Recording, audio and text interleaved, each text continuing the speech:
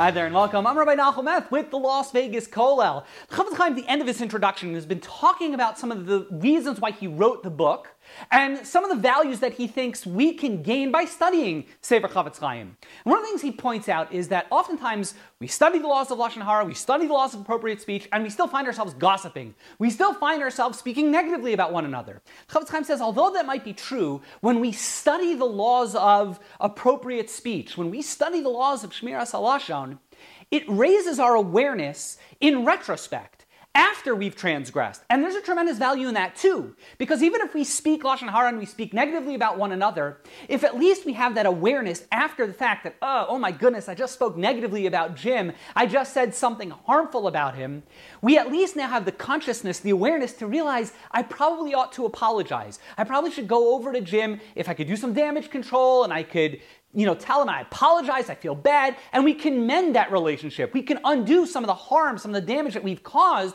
by speaking Lashon Hara. Furthermore, even if it doesn't mean I'll go over to Jim, I could go before God and apologize. I could do tshuva, I could repent if I recognize that I've sinned, because I recognize by studying the Sefer Chafetz Chaim, I recognize that it's not a great thing to speak Lashon Hara and to speak negatively about one another. At least now I can go before God and I could say, Chatasi, I've sinned, God, and I recognize I've got a problem speaking Lashon Hara, and yesterday I spoke Lashon Hara, and in general I find myself speaking a lot of Lashon Hara. By studying the book, it raises our awareness so we could do tshuva, we could repent before God.